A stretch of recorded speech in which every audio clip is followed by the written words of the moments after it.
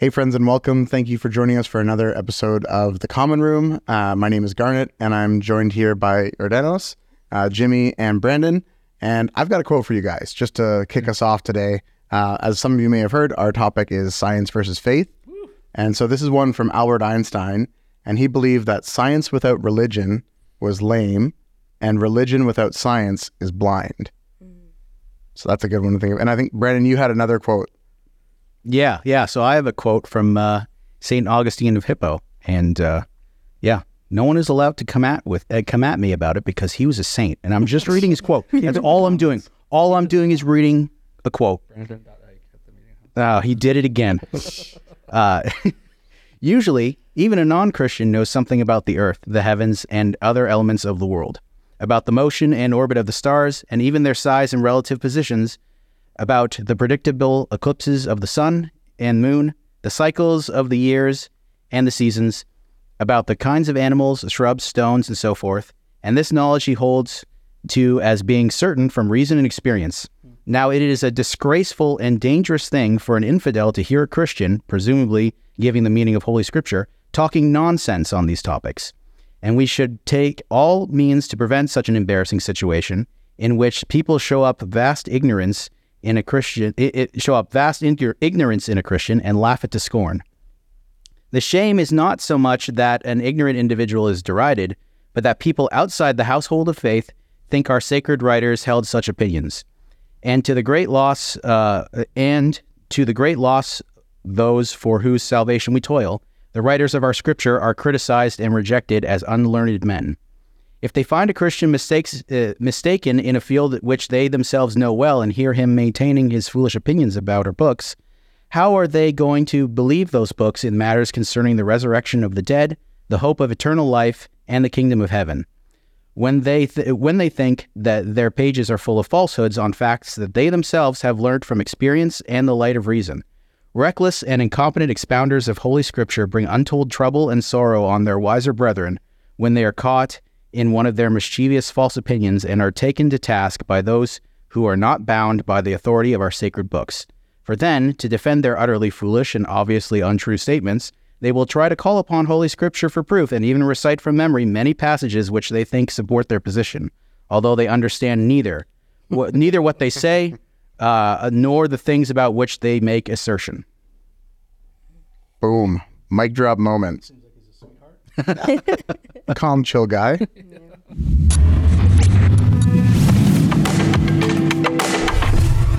Well, I'd love to kick us off by just asking, like, with this topic of science versus faith, what are some of your experiences as you've been going down your faith journey about where you've experienced this? Starting from me? Sure, yeah. Sure. With science versus faith, I think even that phrase versus implies that there's this or that. Yeah, totally. And that doesn't sit well with me because with faith, as Christians, it is the truth. And science is the study of nature and material, everything around us. So in my view, science is studying the creation of God, all of us, whether it's human beings, animals, earth, planets, everything. So that versus part is something that I kind of take out and I say science and faith as they can coexist and help one another to understand it better. And in my experience, I guess I had this in school when I was taking chemical engineering. My professor, we usually go back and forth arguing about, science is everything. It has to be observable. If you don't give me the numbers and the data, you cannot prove it. Yeah. Whereas faith, we're not walking by sight and just by our five senses, but our spiritual aspect of it as well. Yeah. So, in my experience, I struggle with it, and just the humility and the being okay with not knowing everything is, I guess, in that part of science versus faith. How did you, so you have a chemical engineering background. Who doesn't? It's amazing. How did you navigate that while you were in school? Like, did you, because I know of I have a couple brilliant friends who have their PhD in like health science, humanities and health sciences. who are brilliant thinkers, and at least one of them has said, honestly, there were many times in some of my coursework where I just felt like I had to compartmentalize my spirituality in order to be fully invested in my studies. Not to shut it off, but to be like, I don't know how to jive with these two things.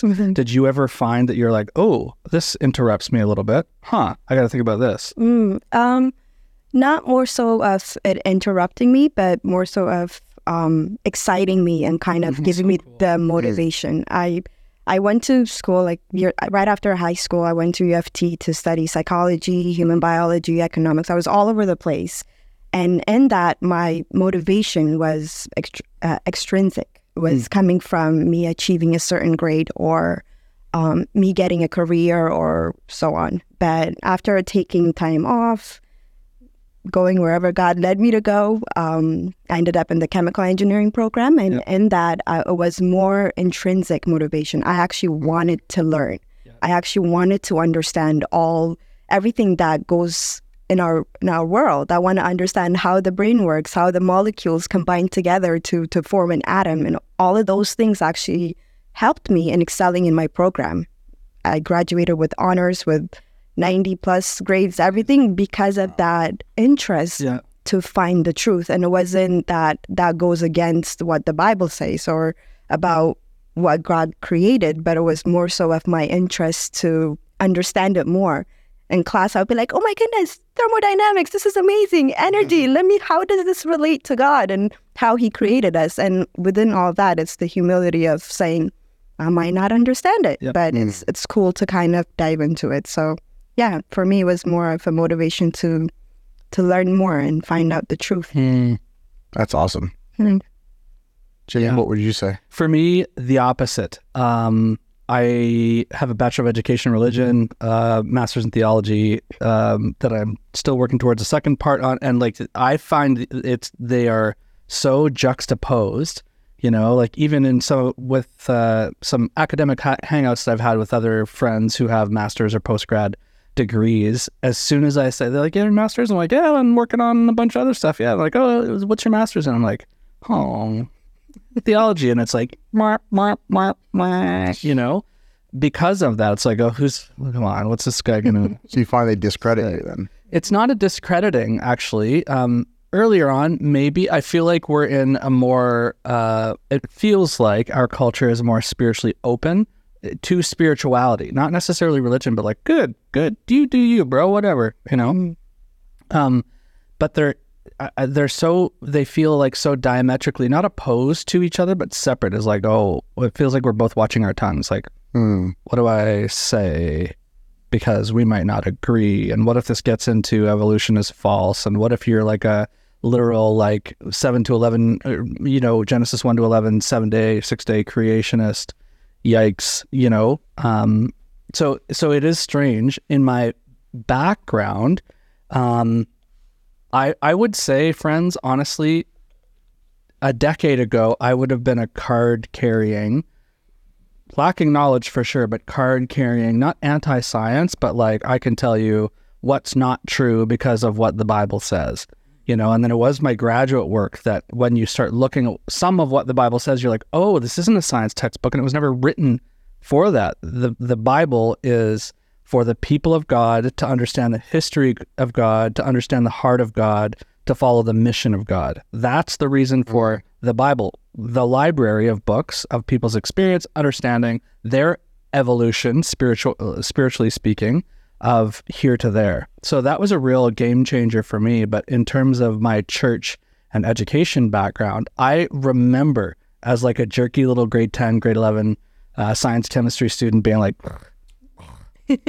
Yep. By the way, I did not have a master's or undergrad degree in grade 10 or 11. So I was just like a snotty little teenager who thought I knew everything because I grew up in an evangelical 90s evangelicalistic environment that was just like, we're not that. Evolution is false. We can learn nothing from. The Bible says it. I believe it. That settles it. Let's do it.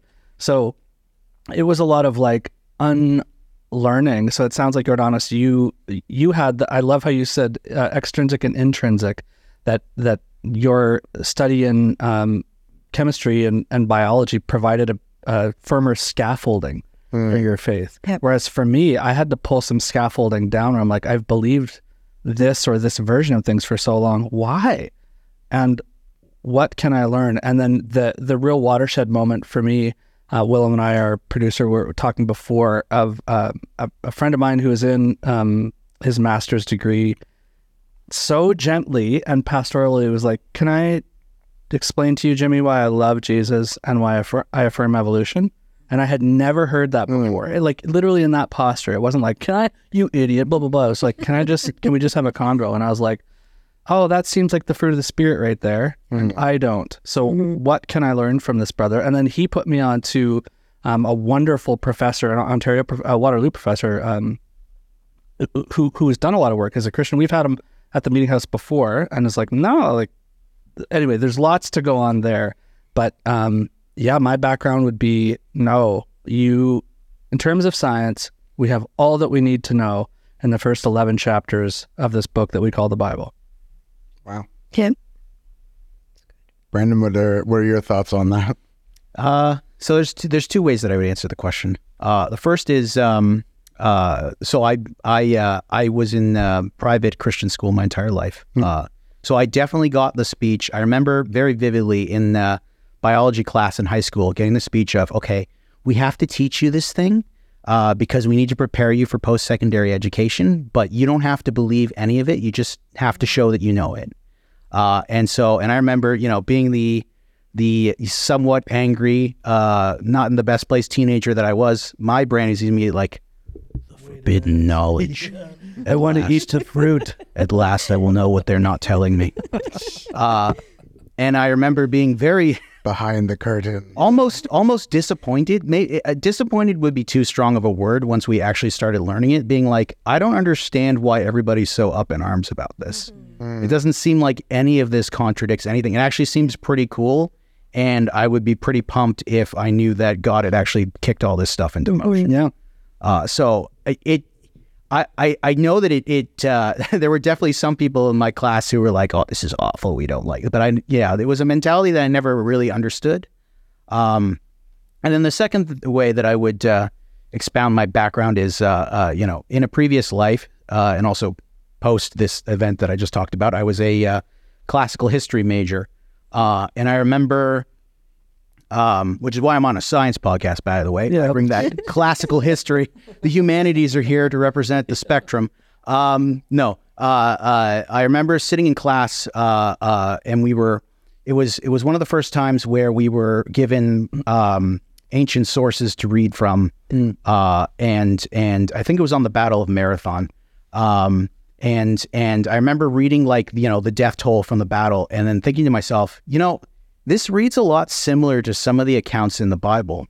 And then in that same class, we learned about how historians of the time, they weren't bound by any sort of rules or overseeing bodies, and so they would just inflate the numbers just to make it sound more impressive. We want to seem awesome. And that was the start of a long spiral for me that would take too long for me to talk about fully, but of me realizing that a lot of these sources that I'm studying sound a lot like the depictions in the Bible.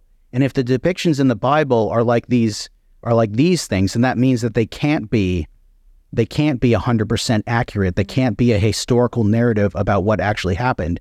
And if that's the case, well, I've been really raised my entire life to believe that this is what happened, word for word. And if it wasn't, then how can any of this be real? None of it works. Yeah. And so, it was a longer process, but eventually I came to the realization that, similar to what you were talking about, Jimmy, but without the rich theological words to actually describe it properly. But I realized that it actually didn't really matter all that much if this wasn't 100% historical narrative. What was more important was that the person, first of all, the person of Jesus is historically verified, both in secular and, obviously Christian sources, Christian and secular sources. And so long as I can believe in the person of Jesus, then it doesn't really matter. The other stuff is not 100% accurate. And so I would expound that to my understanding of of science and the Big Bang and things like that is like, okay, maybe they contradict the world was created in 7 days, whatever. But that doesn't matter because the personage of Jesus is real, and so Jesus long as becomes Genesis. so long as he is real, so long as he is Lord, then none of those other details matter. We can fill in the gaps with whatever. Yep. So yeah, that's how I would answer that question, I think. Yep. Garnet, what about for you? For me, yeah, it's funny. Like a lot of you guys are talking about growing up and these different experiences that you had, and it wasn't really something that stood out to me that really like was a conflict in my mind. Yeah.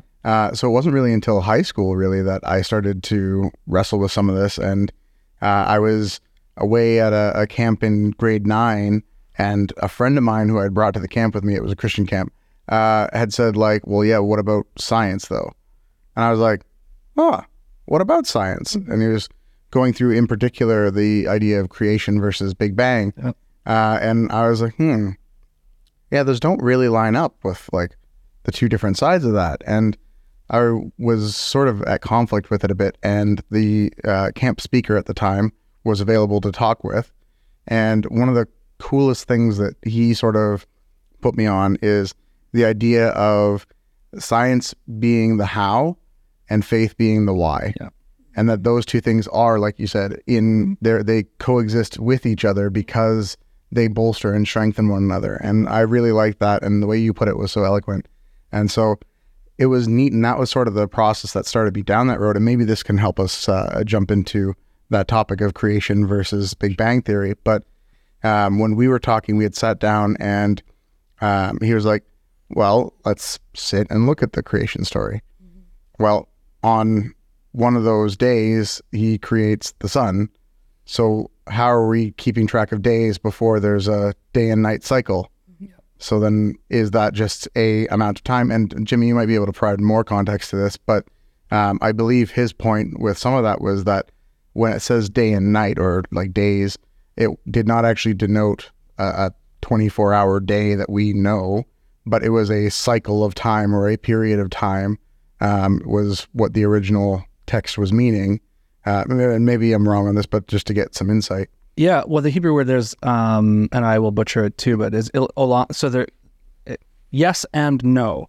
So some Hebrew and Jewish linguists would say, yeah, exactly that. It's like, no, it's the word olam. It's a period of time in which activity has happened. The troublesome part is sun, moon, day and night, that no ancient reader, and this is the devil's advocacy part, would necessarily read Genesis 1-11 and be like, oh, that was over millions of years. They'd be like, no, the sun comes up and goes down, and then the moon. So no, we are talking about a shorter period of time. So that it's both sides. I feel like our creationist brothers and sisters do have a little bit of a point there to be like, well, hold on, yeah, that could be true if not for the mention of the sun, moon, stars, day, night, and then the iterative process through which God creates. And then it gets even more complicated when you add humans, because humans don't live for the life cycle of a star being born, and a space rock that reflects said star called So, I mean, we can get into the philosophy and theology behind that, but this is where the struggle has come from. So yeah, it can be taken both ways. I would say there's a stronger case to be made for it being a philosophical additive of the writer of Genesis to describe the experience that will be for the humans and God, which is where the apex of the creation story is going, that we don't see in any other ancient Near Eastern or ancient creation epic. Humans are not the apex of the pyramid. They're like, subsidiary or subordinate slaves, complements or counter to the gods. Like the gods are the apex, which is fascinating about the writing of Genesis. God is not like, and I am God, the Holy One, immortal, like he's not, blown his own smoke there. Instead, he's like, God, first of all, in the beginning was there. John chapter 1 also says, and the word, the logos, the divine spark, the energy, the presence, the articulation of God was there too. Jesus, there in person. And then the Spirit the presence, the warmth of God hovered over the void, waters, darkness. Okay, so that's interesting. In creation at the beginning, the spark is God, step one. Step two is darkness. So there is something that is nothing that God is going to bring something out of nothing in order to be something, and that something will continue.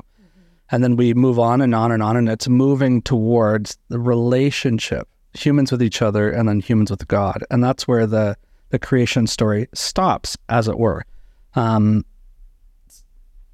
So again, it's not surprising then, and I think we'll get into this, is like, I do believe and affirm with great joy and glee that the writer of Genesis is borrowing from other ancient mythology to point towards a collaborative, creative, and joyful God that loves his creation, the world, and loves his creation and what will be creators, human beings. Like, it's like, yes, it's God being like the amazing scientist, creating and making, and be like, oh, look at this, as opposed to other ancient Near Eastern mythologies that are like, this all came out of a smash of chaos, out of the wars of the gods that were in the heavens, and like the earth was just like pooped out and humans had to deal with it. You know, you're welcome for that graphic language. We'll bleep that out. Yeah, it's very good in post. It's very Greco-Roman of you. Yeah, thank you. Yeah, so coming back to the 24-hour, I think both have a case, but is the point of Genesis 1-11 to make a firm case for a literal 6-day creation? No, you know, I mean, I can riff on that for a long time, but it's not the point. Genesis is not a science book. It's a story about origins in the heart of God and the heart of God with humanity. Dennis, what was your take on creation and the Big Bang? Big Bang.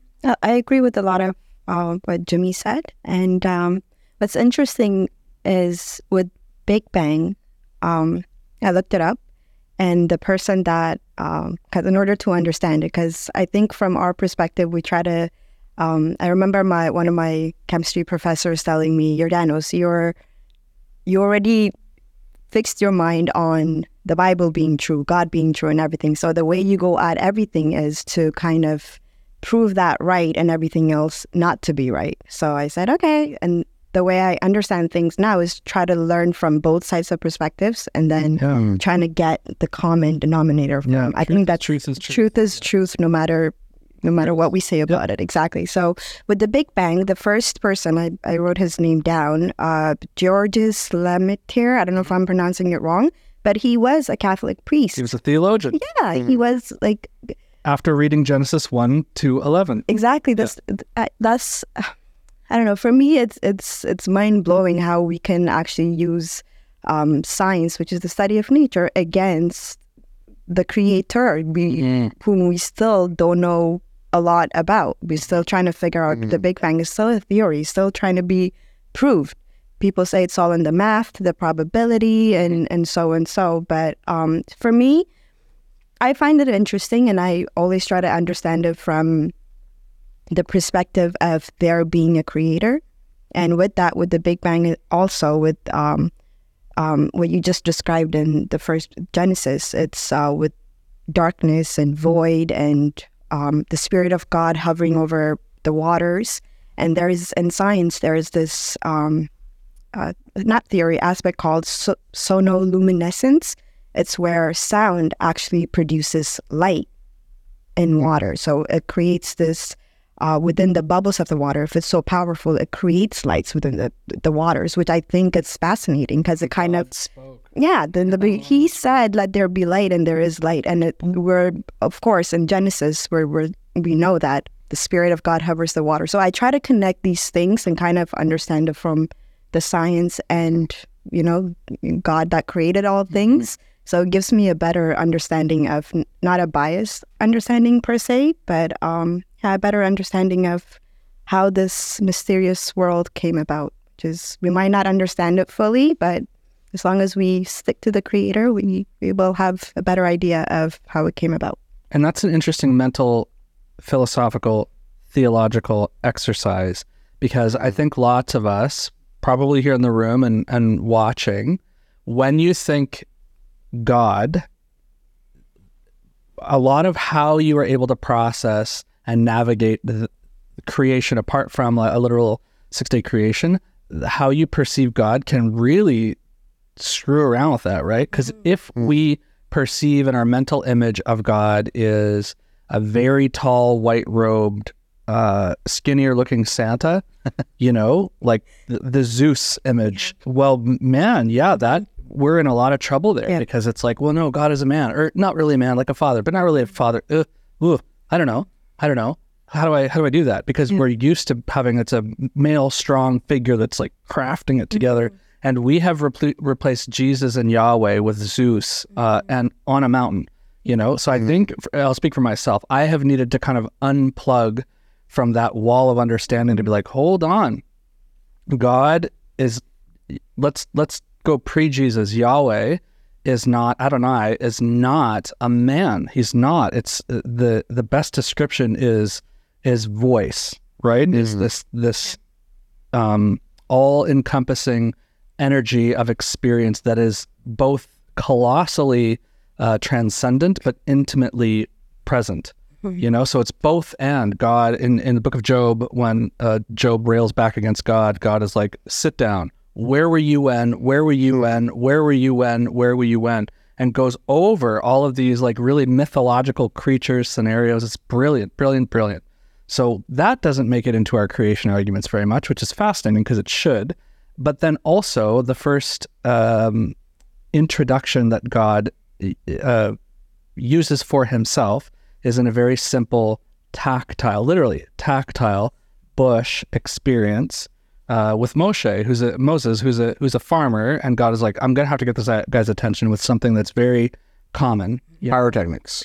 Well, and bushes, lest we think, here we go again, lest we think that like, oh my goodness, a miracle. Like if we were to transport ourselves back there and see a bush in an Egyptian desert on fire, we wouldn't be like, what? We'd be like, it's real hot.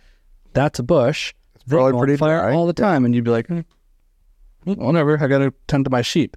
Now, if that bush is getting firier and firier and firier, you're like, whoa, that might take things over. And then you hear a voice calling your own name. Okay, everything has changed. God has entered into the profane, and I don't mean that in like a negative way, but in the dirt. God has entered into the dirt and uses the dirt to show who he is. The same thing is true in Genesis 1. And by the way, there's 2 creation epics. It's not just Genesis 1, it's Genesis 2 as well. So there's 2 different creation stories there too, which is problematic for our literalist 6-day creation brothers and sisters.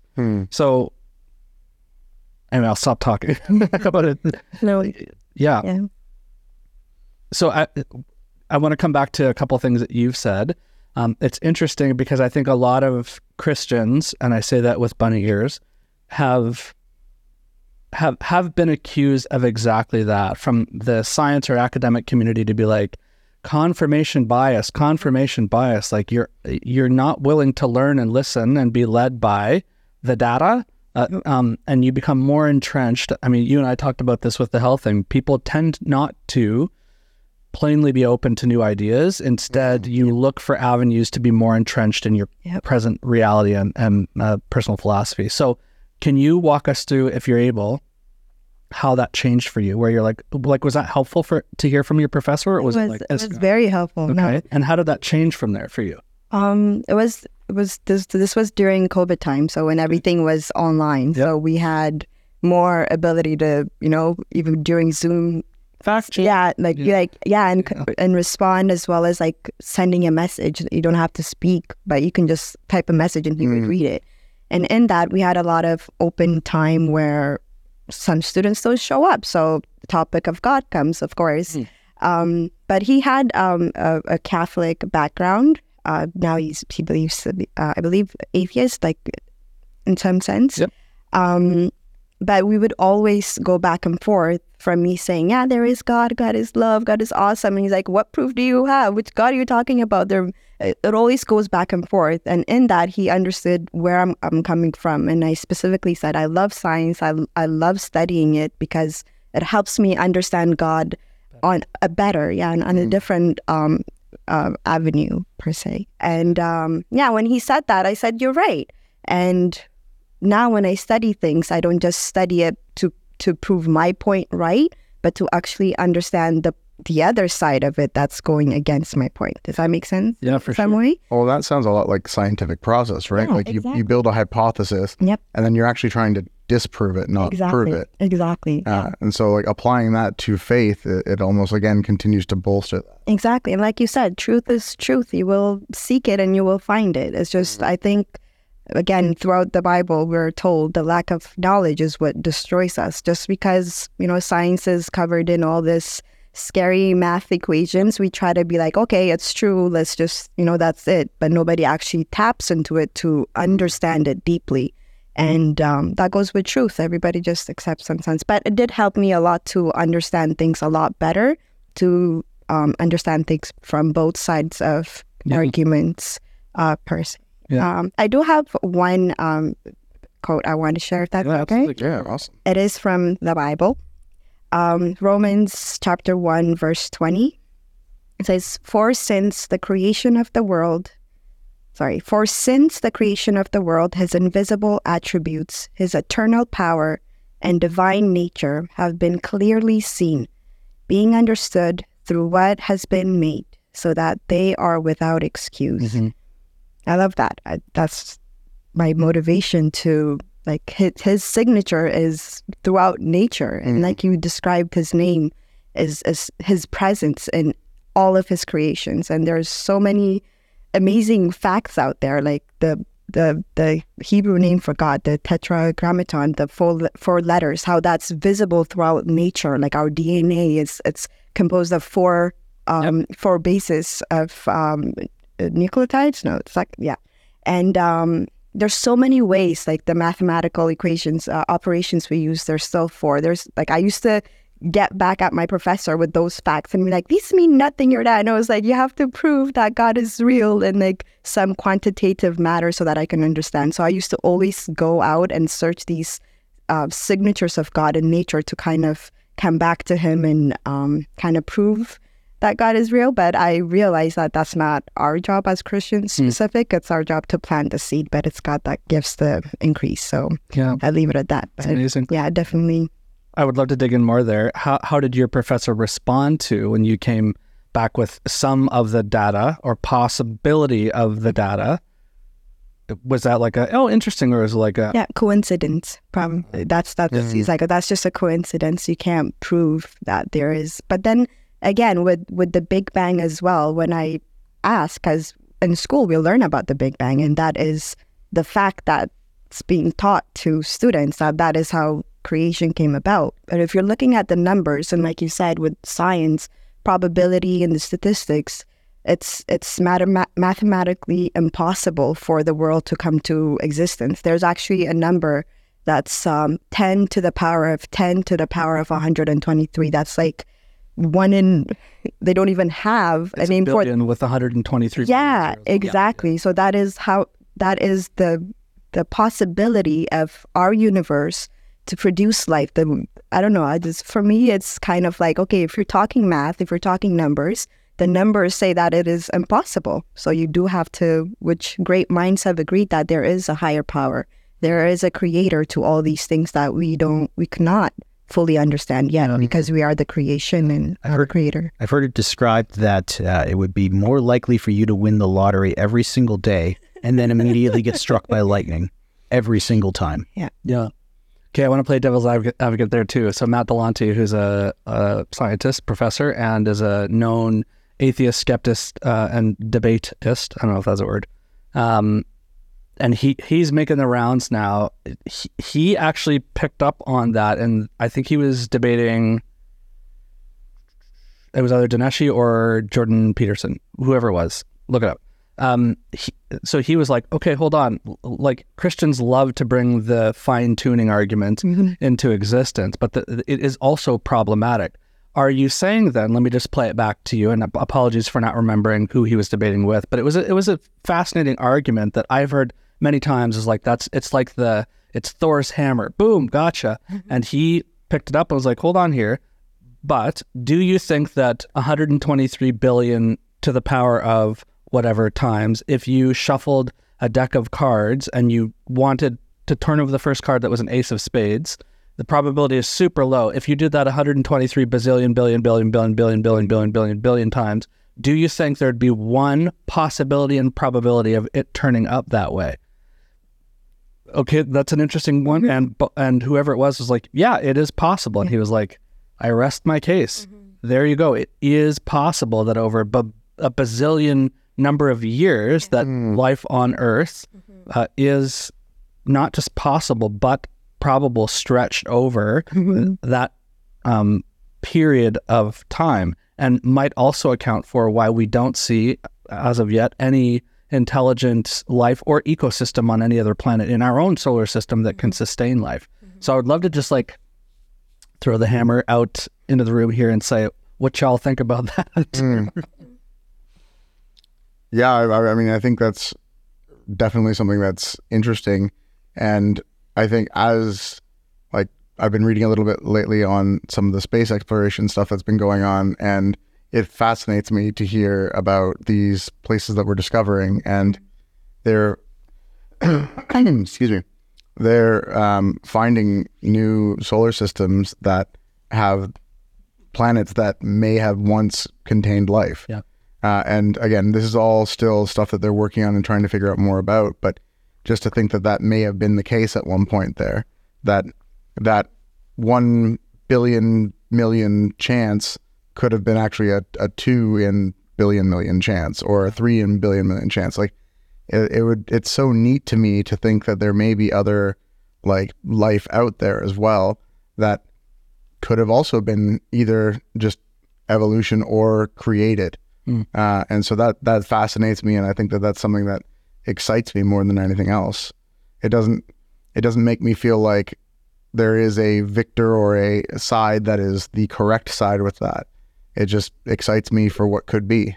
Yeah. So you don't have any struggle with the probability or possibility that there doesn't need to be a God, a la Matt Talante. You would say, no, it's God. It's the divine energy spark person of the universe that kicked that into existence, and other, like, it's all God's like creative handiwork. Or you would say it could be both. I don't know. I mean, it could be both, and I think that's, yeah, I'm going to say that bluntly. It very well could be both, but like for me, it's the probability approach is not the thing that makes me a believer. What makes me a believer is the lived out experience faith that I see every day with the people that I interact with. Yeah. And like you said, I really loved how you put this, so I want to make a call back to it. But like the signature of the creator, right? There's this master artisan that has created things, and we see their signature in the things that they've created. Like any artist, they leave their signature or a little inscription in their artwork. And the more you see those artworks, the more you can then build a picture of what that creator or what that artist is like. And so I see that very readily in a lot of what I believe to be God's creations. And so that gives me a better picture of the artist that is God and my experience with that. Yeah. What about for you, Jorn? When you think about the probability, the anti-argument to theory of probability is like, well, done enough times over a long enough period of times with the same repetitive nature, you could come up with plausibly what we have and what we can see.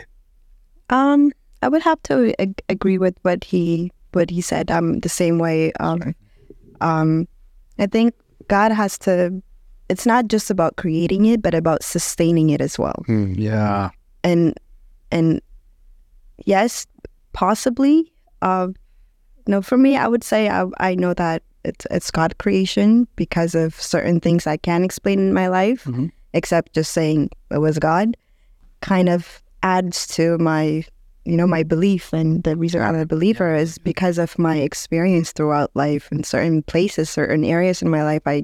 like I couldn't have survived. I couldn't have went through if it wasn't for the presence of God comforting me, supporting me, and giving me peace in situations that you can't find peace in any other way. So yeah, my experience, my personal experience, and my relationship with God is what kind of shapes my perspective of the world that we live in. Yeah. And then, science is just, the hand that helps me kind of understand that a little bit better. It's, yeah, even in Proverbs, I think, I forget exactly where, but it's one of my favorite scriptures. It said, the glory of God is to conceal a matter, and it's the glory of kings to find that matter. So for me, just because we haven't found out yet, it doesn't mean that it's not God's, creation for us to find. He conceals it, and we are the adventurers that go out and explore it and find it. So, yeah. It's so coincidental that you brought that up. I was just doing a Hebrew word study on the word for glory last night, and the word is kavod, which doesn't actually mean, like, when we think glory, we're like the biggest firework that you can think of. Yep. The most literal, if you extrapolate Hebrew is always word pictures to get to a point, right? Not a word that then displays the point. It's the opposite. It's very artistic. So the word kavod, it does mean like glory, splendor, but some Hebrew definitions or linguists would say it also means intelligence. It's the intelligence of God. So the glory, the intelligence of God is there for the intelligence of man to find. I love that. That's such a good takeaway. The other takeaway that I'm going to wrestle and process is what you said about, I love how you put it, that God as creator, like that spark, but then also sustainer, the fuel. I hadn't thought about that before, and that's, really, really, really good. Yeah, and that's something where, like, I think that's that signature, that's that piece there that, like, the more and more that my lived experience intertwines with my understanding of God, the more and more my faith grows in that. Yeah. Because I've experienced it. It's like, again, you want to apply scientific theory to things. It's like, okay, the more times you do an experiment and it has the same outcome, it's like, well, then this is probably the outcome. Right. The more times I've been in these situations, these hardships or other things in life, and I've seen the presence of God there, the more it bolsters my faith in that. Yeah. I want to come at you, Brandon, in a very gentle, pacific you have done a lot of wonderful research study in your background with ancient history, in particular in Rome.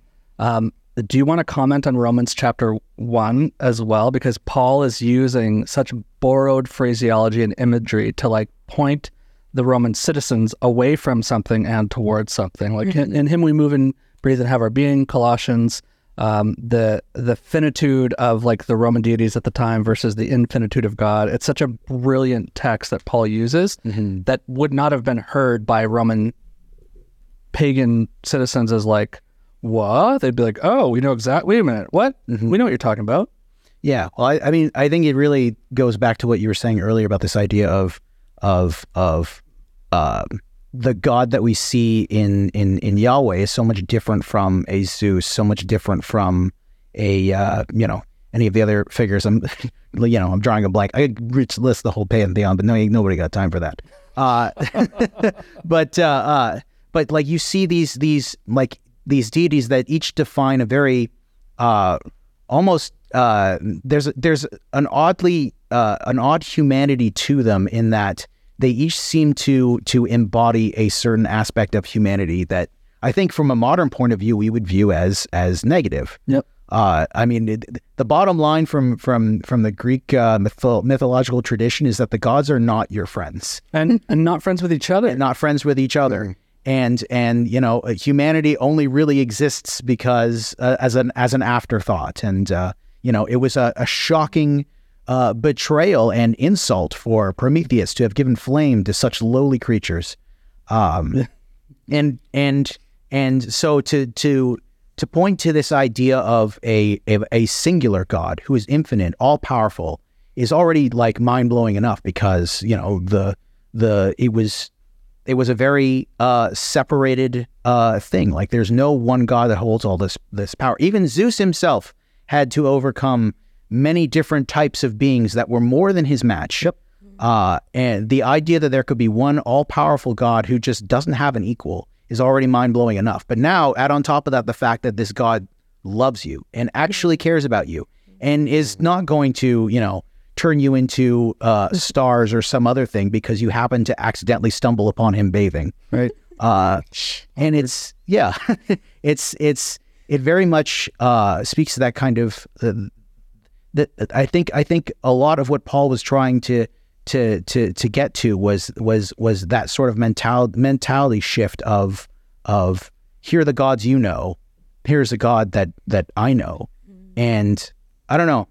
Connect the dots. Exactly. Yeah. And I think I wanted to return to the question you posed, Garnet and Jordanos, about the probability thing, because I've been thinking about it a little bit, how I would answer that question. And I think my answer is not well. But the thing that came to my mind after thinking about it for a while is I think that yeah, I would have to concede the point that yes, it is probability wise, it's not impossible. It's a probability. It's based on the idea that this is how many times it would take roughly before you got one example where that thing would happen. Is it possible that all of this is a coincidence? Absolutely, it's possible. But I'm not an especially. I wouldn't classify myself as an especially gifted man, intelligence wise. I'm not smart, man. I'm not a smart. I studied the humanities. Those are some big words to say that you're not smart. But so a lot of my problem solving comes down to, in the way that I tend to view the world, comes down to Occam's razor. What is more likely? And so to me, I and this, someone smarter than me might hear that and be like, oh, I don't know what this, you're using that wrong. But like, what's more likely that this infinitesimally small thing happens to come up, or because best estimates are what, that the Earth is like 20 something billion years old. That doesn't even approach the amount of that doesn't even approach the probability level of this happening by chance, by happenstance. It would have happened to, if you envision that deck of cards and it is as big and as large as the probability would indicate, could you pull the top card and it would be the thing? I suppose so, yeah. But the chance of that happening is very, very small that it would happen that soon, yeah, and that quickly. Yeah. So I don't know. It's definitely, I would have to conceive the point, but for me, it seems far more likely that for things to have happened the way that they did, that someone would have had to have been behind that. Mm-hmm. And if I'm wrong about it, I don't think I mind that much. This is, I find the idea that there is a deity akin to what Paul was trying to instruct the Romans about, who actually cares about me, insanely comforting. And a lot of people would call that weak, that you would need that. I have atheist friends who they will tell me all the time that Christianity is a crutch that you use because you're not strong enough to accept the world as it is. And maybe that's true, but I think I'm okay with that. That crutch gives me strength and orients my heart more towards trying to help others and be a servant. And you don't need to believe in God or Jesus or the Bible to be a good person, but I don't think it hurts to have this example to follow. Yeah, and I really like that, because that's one of the things that has always come up for me in discussion in this sort of what about the science faith discussion. It's okay, so if we just assume that everything I believe is wrong with that, and that it is all science, it is all down to the pinpoint of it all, what does me believing this and following this, what does that do? What does that change? Like, if I'm living out a better life, trying to be a better person and serve others and care for others and be invested in community because of this belief, yep, and that turns out not to be true, well, then I still lived a pretty dang good life, and I'm kind of happy about that. So what of it? I've been having the same thoughts just listening to you guys talk, that kind of back to the Hell podcast, that if you're looking at Christianity as like the end goal of heaven, hell, how does all of this stuff work? Then I feel like that's where you start to butt up against, well, science can't be real because the Bible's real, and these two things, can't be mutually exclusive. But if you are living as a Christian, like if there's no God, then, we're still called to serve the poor, to make the world a better place. And it kind of doesn't matter if the universe started with a big bang, like if it just like there was nothing and then nothing exploded, or if there was a God who created something from nothing, like doesn't matter. We still have to do things on earth. Like it's being a Christian isn't about knowing all the things. It's about, modeling how you live to make the world a better place. And I think that's where the late Christopher Hitchens would call BS, because he would say, at the hands of religion comes all of the major world wars. The human suffering is because of religion that names its God and is willing to kill, divide, harm the rest of the people who do not adhere to that God. So I do agree with both of you. It's what you do with it. I think where somebody like Sam Harris, Christopher Hitchens, and there's a list, would say, well, I love that, but you're wrong. Like, sure. But most Christians, and this is obviously like a caricaturization, but most Christians have been willing to put their hand to the sword, to violence, to dominate the world and not serve it.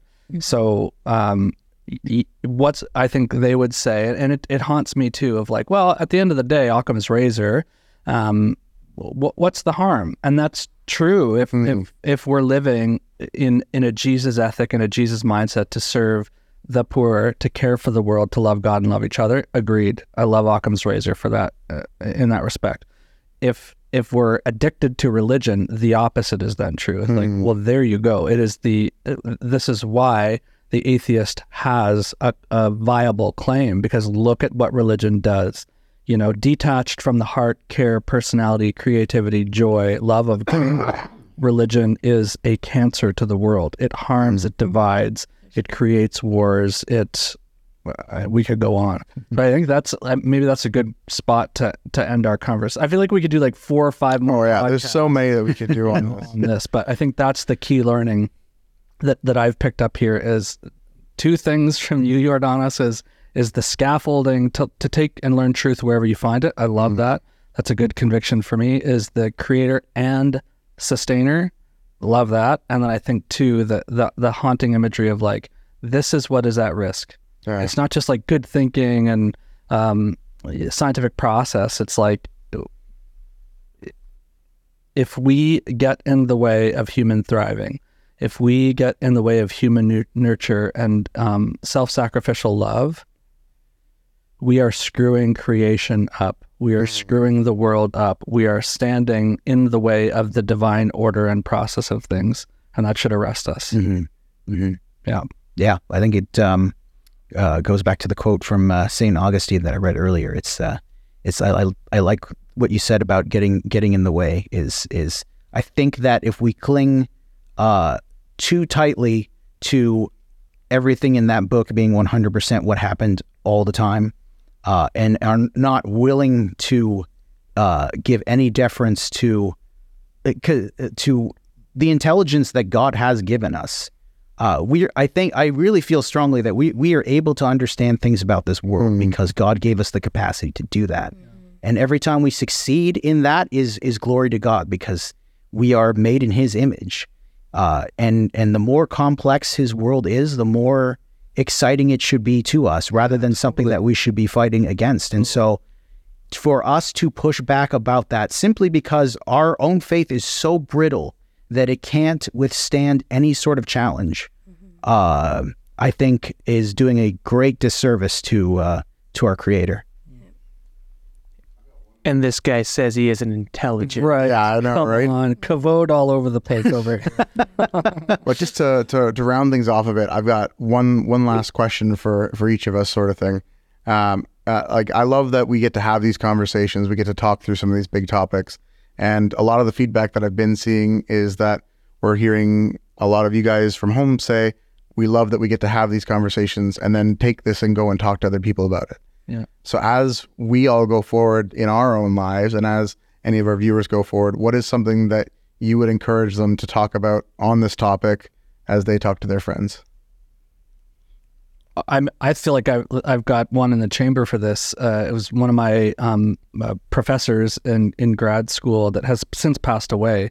But in the academic world, this is so like just germane to how to learn. Is like you stay in your lane, be open and curious. Stay in your lane, be open and curious. Like know what you know and be open to the knowledge that other people are investing their whole lives into. Learn from them. Truth is truth wherever you may find it. I love how you put it as like, we can't have so like brittle and shriveled of a faith that we're like, we're just like these old clunky men and women, you know, waiting for our hip replacements. Like that's the vision of faith that's so non-compelling, you know. So to be open, curious, excited, and like enamored by the mystery of the world and the creative attributes of God, and just keep pursuing that. I think that's it. That's it right there for me. Brandon, do you have one?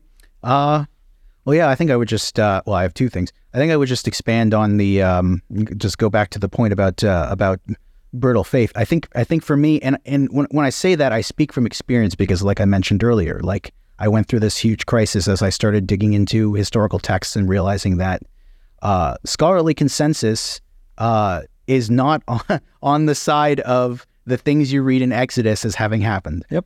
And that's a whole nother discussion that we could go on for forever. And I'm already going to get killed in the comments. Brandon.Ike at them. Here he goes again. But what I would say is, I think that I came out the other side of that with a stronger faith because when I was met with a challenge, when I was met with knowledge that seemed to contradict what I was taught to believe and what I had grown up believing, despite my predilections at certain points, I did not give up on my faith. Yeah, so good. Yeah, I reevaluated it. I said, okay, does this being true suddenly mean that everything else is not true? No. Until you can, unless the personage of Christ is his existence is disproven, and unless you can prove with all certainty that Jesus did not rise from the dead, then it doesn't really matter if the other things are wrong, because our faith, our salvation is based entirely on the fact that Jesus died and was resurrected. Yep. There are probably intelligent people that would give an argument on why it was impossible for him to come back, but what we know is that Jesus existed.